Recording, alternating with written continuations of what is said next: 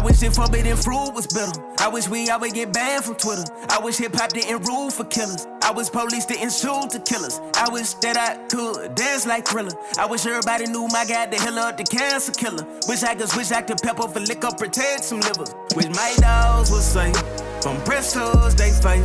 Wish our world wasn't programmed to see thug on my face.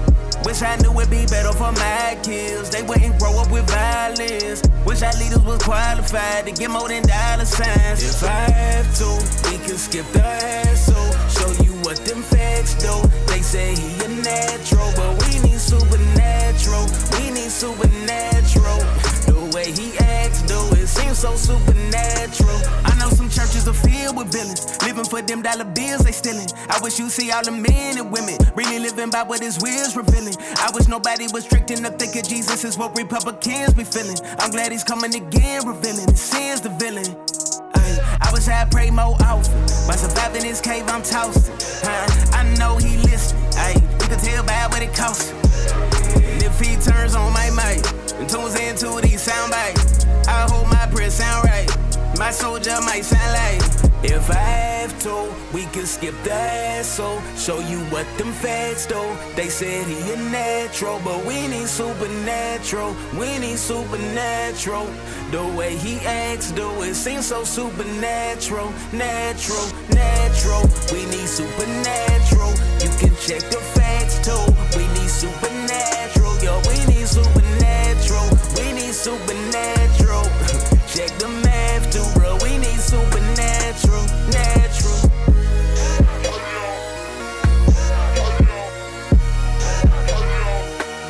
Hello and welcome to another episode of 6060. This is going to be an interesting episode, one that something that's been on my mind the past week or so. I guess I haven't really got a name for it at this present point, but I would like to just throw in one little extra episode, the Be More Brain episodes that we had done in the past. This is a very interesting one, and it's the next logical speed bump to the process of interpreting scripture, and it's something that I've noticed definitely more on a practical sense over the past few months or so. It lies in the realm of transitioning between interpreting scripture towards a doctrine based on whether its roots and its foundation is laid in true study and drawing out of scripture, or whether it's based on traditions. I'd like to start with the scripture that is found in the book of Mark, specifically chapter 7. I'm just going to read it right the way through, and then we'll continue from there and just shed some light on it. But it says, "Now when the Pharisees gathered to him with some of the scribes who had come from Jerusalem, they saw that some of his disciples ate with hands that were defiled, that is, unwashed. For the Pharisees and all the Jews do not eat unless they wash their hands properly, according to the traditions of the elders. And when they come from the marketplace, they do not eat unless they wash. And there are many other traditions they observe, such as washing cups and pots and copper vessels in dining couches. And the Pharisees and the scribes asked him, 'Why do your disciples not walk according to the traditions of the elders, but eat with defiled hands?'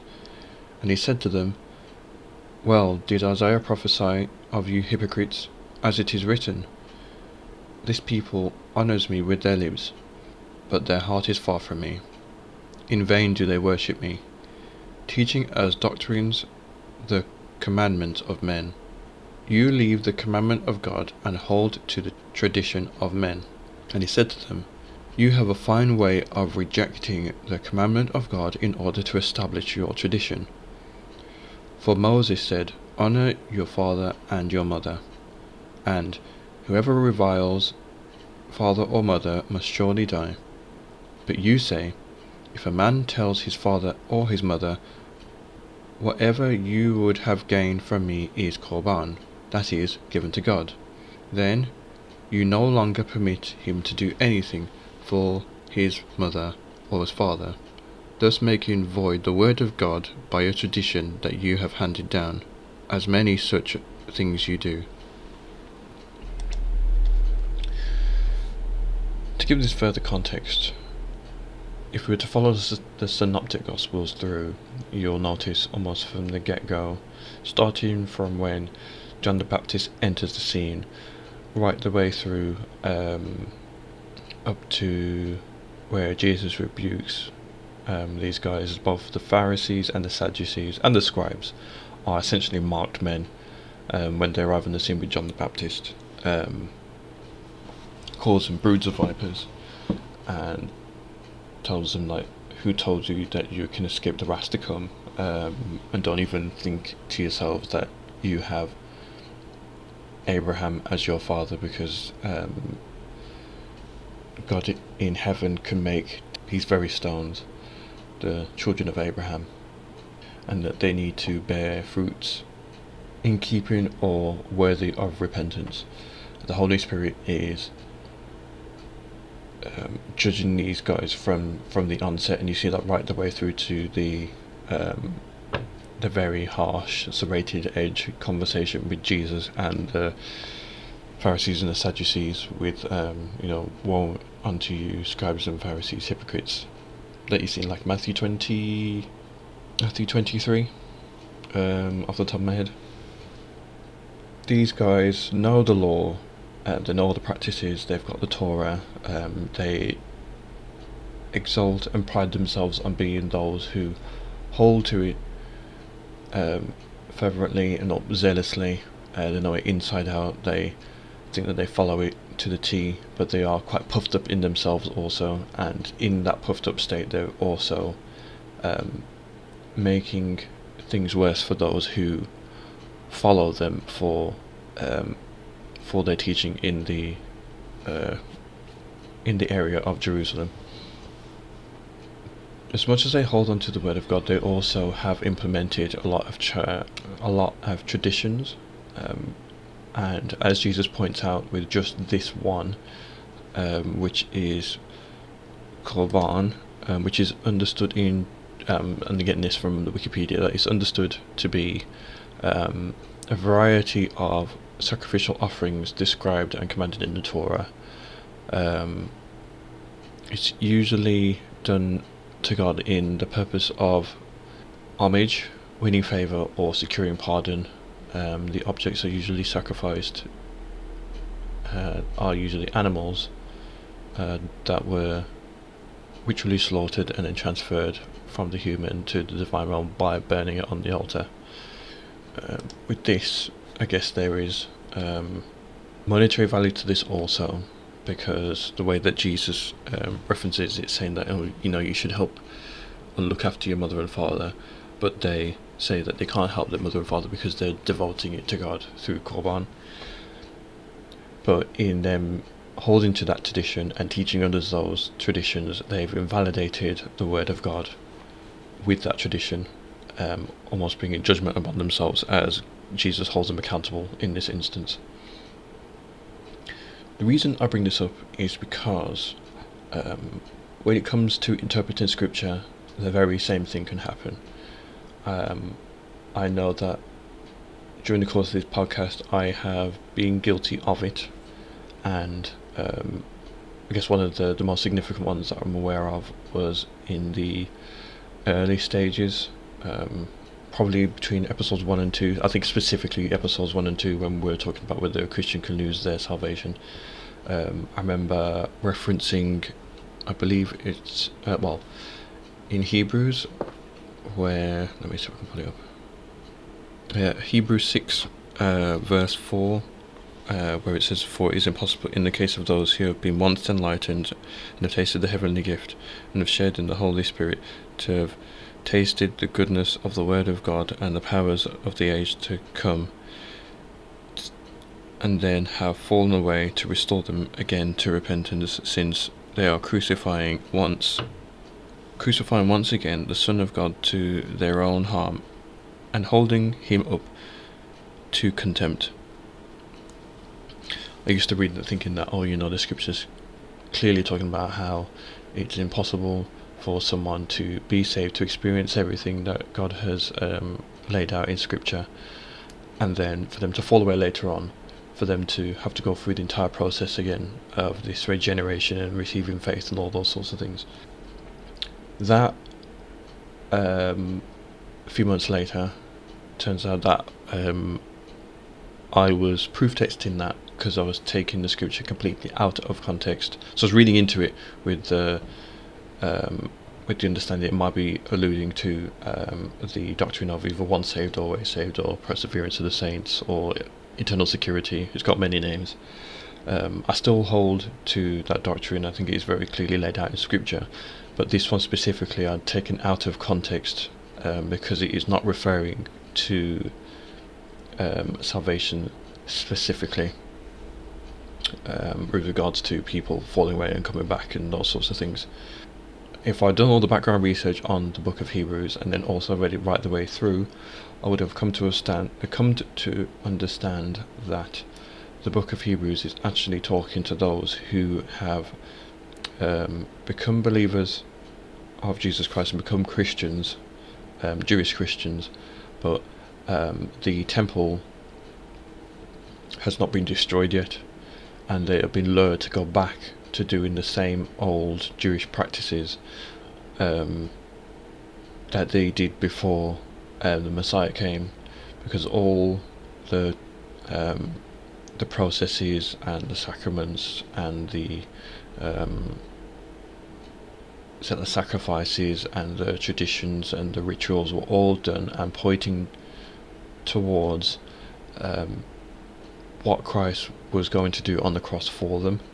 And this is clearly laid out by the writer to the Hebrews as a means of understanding what all of that was to do. So if they were to go back to the old way, they would very much be missing out on the reason as to why they were doing all of that in the first place.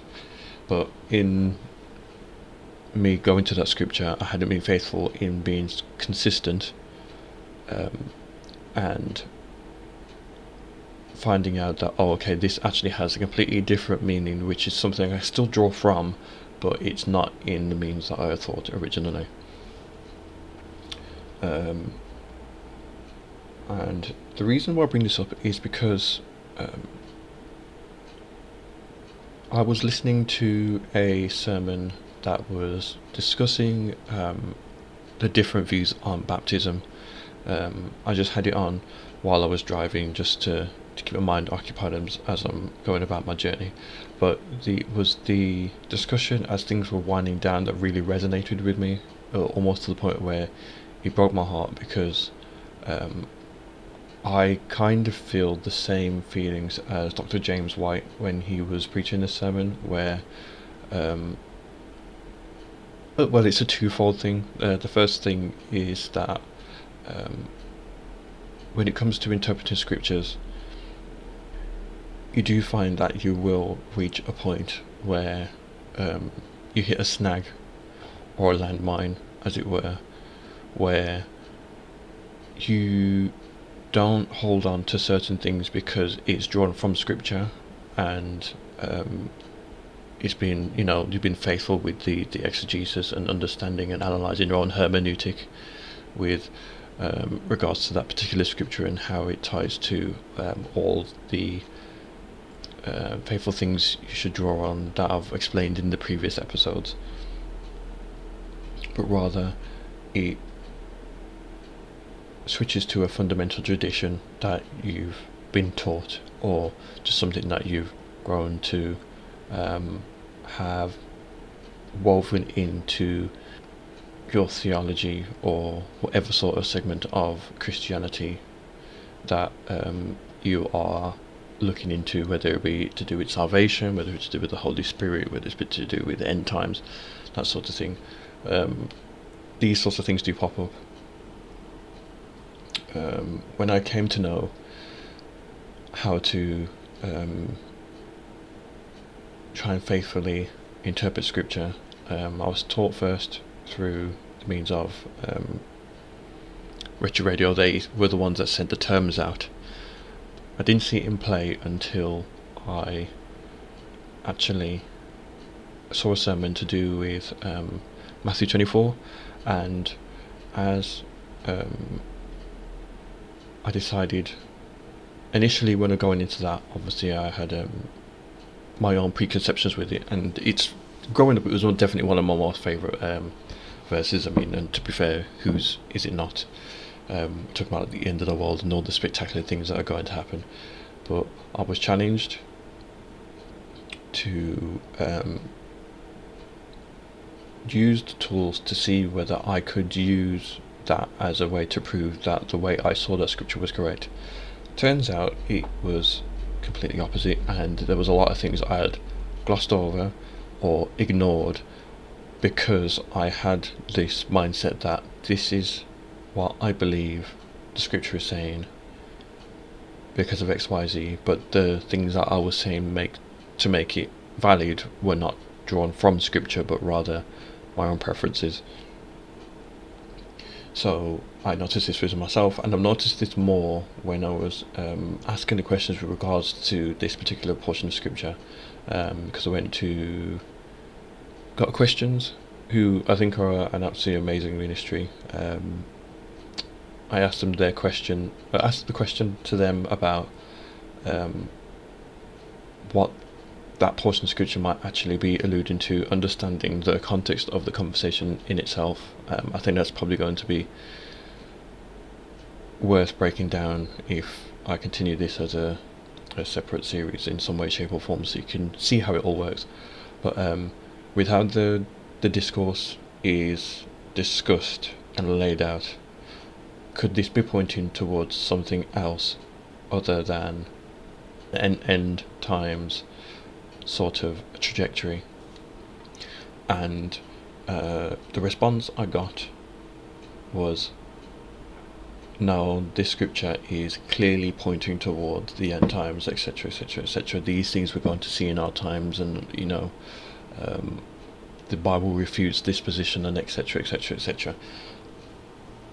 That threw me then, because I thought, well, these guys are very faithful with in fact they even shed further light on exegesis and hermeneutics, but looking back now, I can see how their methods of interpretation had actually shifted. So if I were to have looked at how they interpreted, say, at Matthew 22, Matthew 23, that would be consistent, because they're looking at it as a historical narrative with certain things being said that has a context within a particular time period in human history. And then when they move to Matthew 24, it shifts, because although it's still locked in the same time period, and Jesus is obviously prophesying something here, where that prophecy is being pinpointed in human history is not the generation that he's talking about quite clearly up until that point, and afterwards it gets shot into the 21st century and onwards. But that obviously shifts the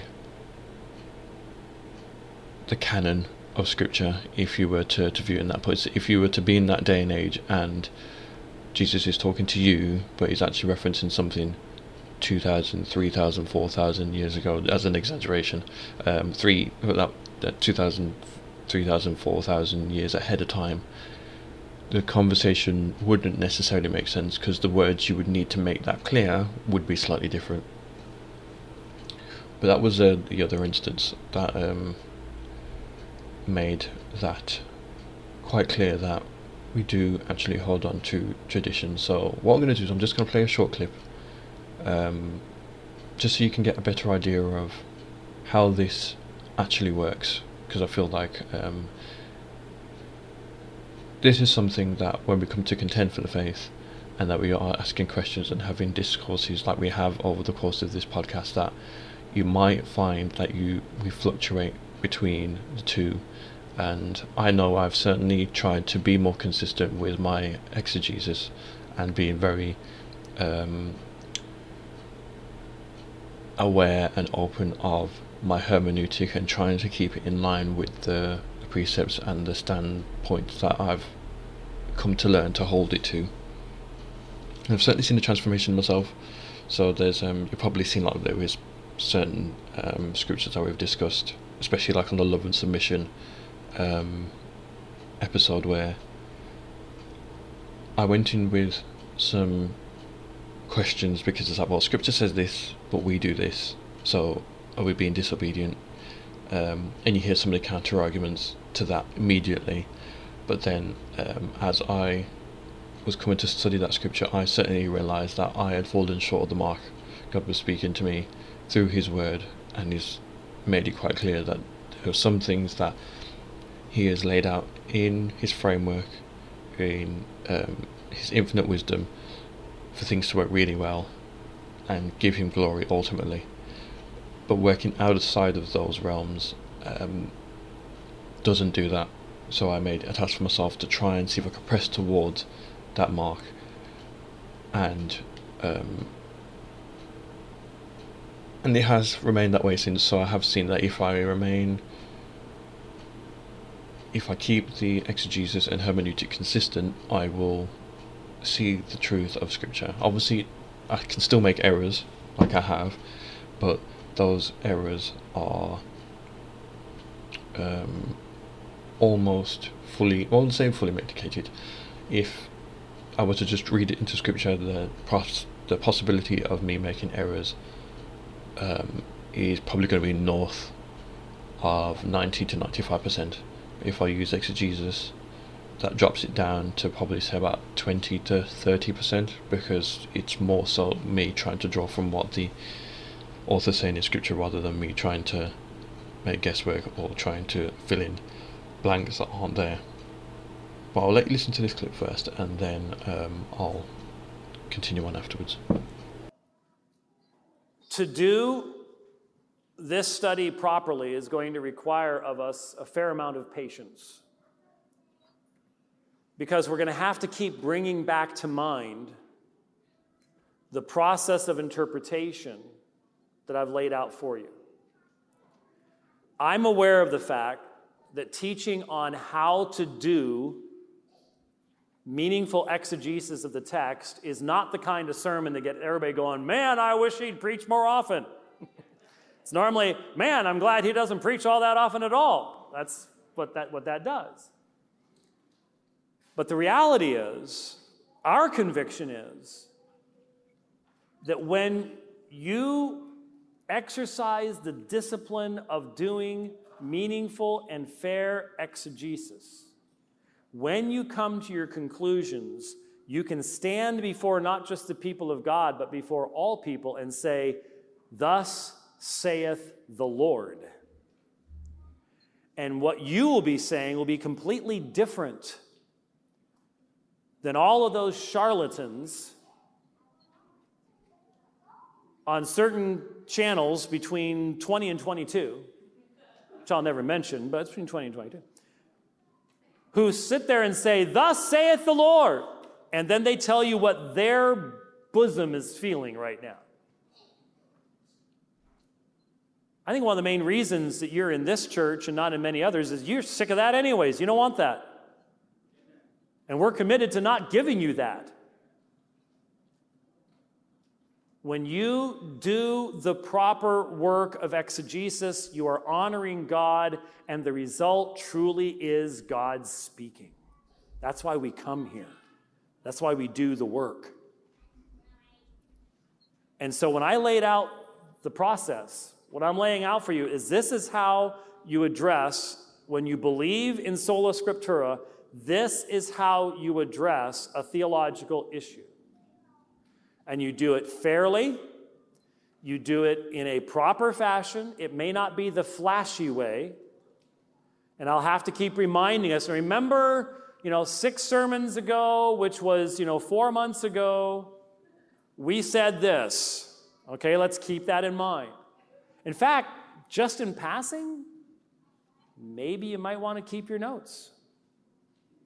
Maybe you might want to, if you're making actual physical notes, maybe you might want to not get rid of that set. Keep them so you can have reference to them. If you're doing it on a computer, on your phone, or whatever like that is, start a running series of notes so that you can refer back to, and we can make sure that we're being consistent in the methodology that we are using to apply these things to Scripture, because there is a reason to be sad that while I am invited and love to stand behind the pulpit in dear Presbyterian churches, which I don't even know these days with everything that's going on, that I'll even be able to get to many of them, even in the United States anymore. But I've had that great privilege, and I've preached the gospel, and I have great fellowship, but I could never be an elder there. On either side. I wouldn't think it appropriate, and neither should they. We have a fundamental disagreement. And it impacts how far we can go in fellowship. And that should sadden us. That should sadden us. I would like to be able to think that in this life we could come to a conclusion on all these things, and maybe in God's time that could happen, but the reality is we all have our traditions. We all have our traditions. And what is the greatest red flag, red light that says, you just touched someone's tradition? You know what it is? In my experience, here's what it is.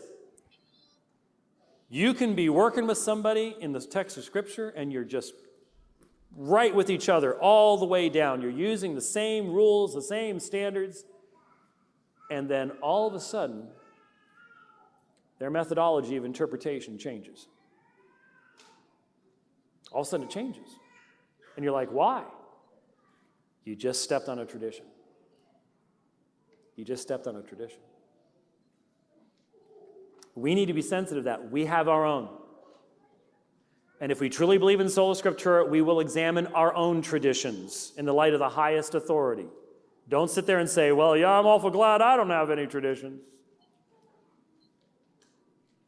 What have I said for years now? I'm sure Jeff has quoted it. The man who says he has no traditions is the man who is the most enslaved to his traditions. You know when I came up with that line? Sitting in the studio at KPXQ in 2000 when I was interviewing Dave Hunt, who now knows how many traditions he had because he's in glory. I'm sure he's saved, and he's probably going, oh my. But Dave Hunt said to me, because he came from a Brethren background, if you know anything about the Brethren, you don't have traditions. Nobody has traditions in the Brethren. And I said to him, he mangled John chapter 6, just mangled it. I said, Dave, that's your tradition speaking. He said to me, James, I have no traditions. And that's why I say to all of us, we have our traditions. It's good to know what they are so that we can subject them to the higher standard of the Word of God. But if you think you've got none, you've got the most of all, and you're not in a position to examine them. We can't be in that situation. I do not want the conclusion of this series on baptism to be, here's our tradition. And we just simply defended our tradition. I want us to be convicted and convinced by doing the study correctly. So the next... Now hopefully you guys see what I mean with regards to the two main problems when it comes to navigating these landmines. I share the same sentiments as Dr. James White in the sense that as I come to study the Word of God more, I'm finding that I might not actually be able to take an office in the congregation that I'm with just because of the differences in doctrinal or theological standpoints. As much as I have a a love or a desire to teach, and for few people to find out the truth of God's word the same way that I am discovering it. I think it would probably cause more problems than it would solve if I were to think that I could do this faithfully in a office within this realm. But then the second thing is that with those who, I think, yeah, it's a darn shame that you can sit down with those who desire to exegete, and then you will eventually hit one of these landmines and find that the hermeneutic shifts, and it is really over non-essentials that you find these landmines as you're navigating scripture. I guess there are instances where it's like the fundamentals or the essentials that you hit, but those ones I guess you don't bend to, because that is navigating away from the orthodoxy of Christianity. But when it comes to like the non-essentials, there should be that bending and leeway. But I guess and I'm guilty of it myself, I think there are just certain things that I can't feel like I can recant from, and now at this stage I can't decide, you know what, I'll come here from this position. I mean, I'm more than happy to, in light of said that the essentials, I'm more than happy to put them aside, and I'm happy to discuss them. I'm not going to try and coerce people or belittle or badmouth anybody who doesn't hold the same position. I'm more than happy to have discussions and to help people be very aware and at least clued up on what the positions I stand on certain things are and why I stand on them, and what scriptural evidence I have to vindicate why I hold those positions. But you probably will find that you'll meet a believer who you love where you just can't see things the same way, where you have to agree to disagree. And I guess thankfully it's only something you'll see on this side of life, but it would be lovely, just as like Dr. James White said, that it would be lovely to see it on this side of life, where we can get to the point where we can meet with our brothers and sisters, and it is a case where we are united in Christ.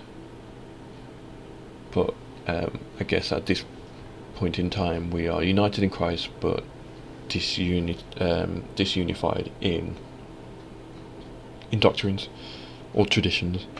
I do hope and pray that it's an iron sharpeneth iron thing, that we can learn things from each other. I'm certainly learning more from opening myself up to how different denominations view scripture, but then also drawing out the best conclusion I can from scripture and seeing whether that is consistent with the Christian community, but more importantly that is consistent with the canon of scripture. You might come across people who just don't know about how to do it, or just don't want to. I did have an idea of perhaps using examples of sermons similar to like Honest Youth Pastor on YouTube and Instagram. He's a great guy to follow if you want to. I do feel like I'm stealing his idea, but not in the sense where I want to be like him, but to kind of prove how this kind of works in practical terms, so you can see what I mean. To be fair, it might be one of those things that works out really well, like comparing how certain sermons are structured, because there's a few that I thought would be very good to discuss. It might just be a monumental mistake and it's something that bombs, and I take the L and never do it again. It's something I'm thinking about. I would just say, should the right material come to light, I can already think of one. That'll be something I might do down the line. But if you are as serious as I am for finding what God's truth is in His Word, but also coming to contend and contend for the faith, these things are things you should be very much aware of. So I figured that at this point in time, while I was sitting down listening to this, that it might be important to have this conversation, but then also to at least share that I am just as human as the rest of you, and I've made errors. Certainly, the chances are that there are people who have listened to this and thought, oh, you know what, you've slipped up here, or you've done this wrong, and it might be a case where I have to go back and re-listen to it and maybe do like a footnote sort of episode and say, oh, you know what, in this thingy I've done this wrong like I've done in this one. But I still hold to the fact that this is probably the most faithful way of navigating scripture, and that it can truly help. It can truly help, and not only yourself, but it can also help, just like Dr. White says, where you get to that trajectory of where you can say, thus said the Lord, and that's really where we should be pushing to. And I don't mean in the sense of you say that God told me, but more like this is what the Word of God says, like this is the clear truth, that despite the fact that there is a massive time difference between when the manuscripts were written to when they were discovered to how we got them into our Bibles now, that the message still remains the same, and that we can still pull out the exact same meaning they had for those who read these manuscripts and letters 2,000 years ago, to how we can draw the same message and apply them today. But yeah, I hope this episode has been beneficial to you guys. We will be going back to the same normal format of discussions in the near future. We've got quite a few things lined up now that we're going to be pressing into, but I might find somewhere in the week when this can be published as an offshoot, and just see how that gets on. But until the next one, you guys take care and God bless.